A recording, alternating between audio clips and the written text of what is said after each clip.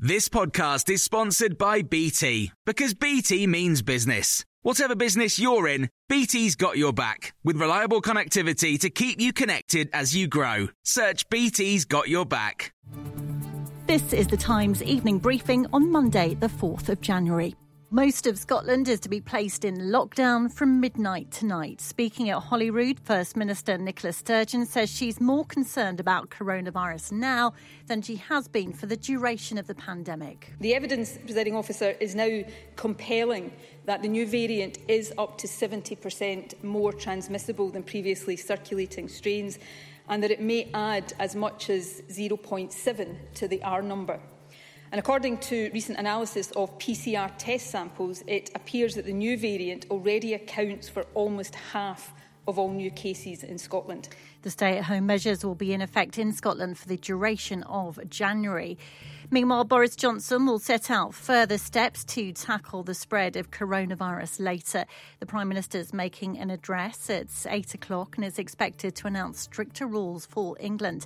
Earlier, he warned there was no question that tougher measures would be required. You know, we've got tough weeks to come now. It's clearly we've got, as you rightly say, we've got the virus really surging. It's vital, in addition to the tough tiering that we've put in, the further measures that we may very well have to take. It's vital that everybody now does their bit together.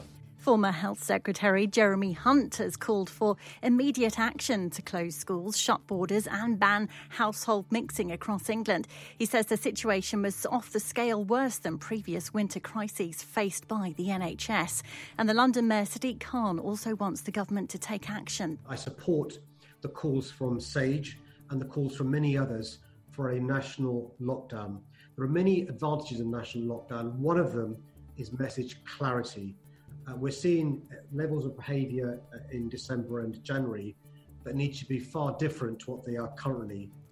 An 82-year-old man from Oxford has become the first person in the world to receive the Oxford AstraZeneca coronavirus vaccine.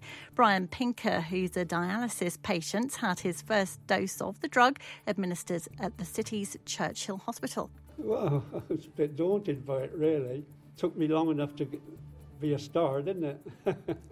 WikiLeaks founder Julian Assange has won his fight to avoid extradition to the United States.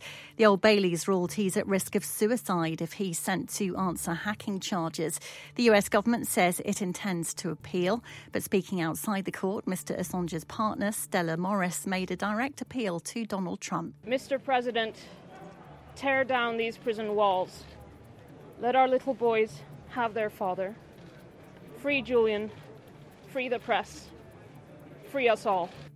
And it's reported Jodie Whittaker has quit Doctor Who and will leave at the end of the next series. The BBC says it's not commenting on the story.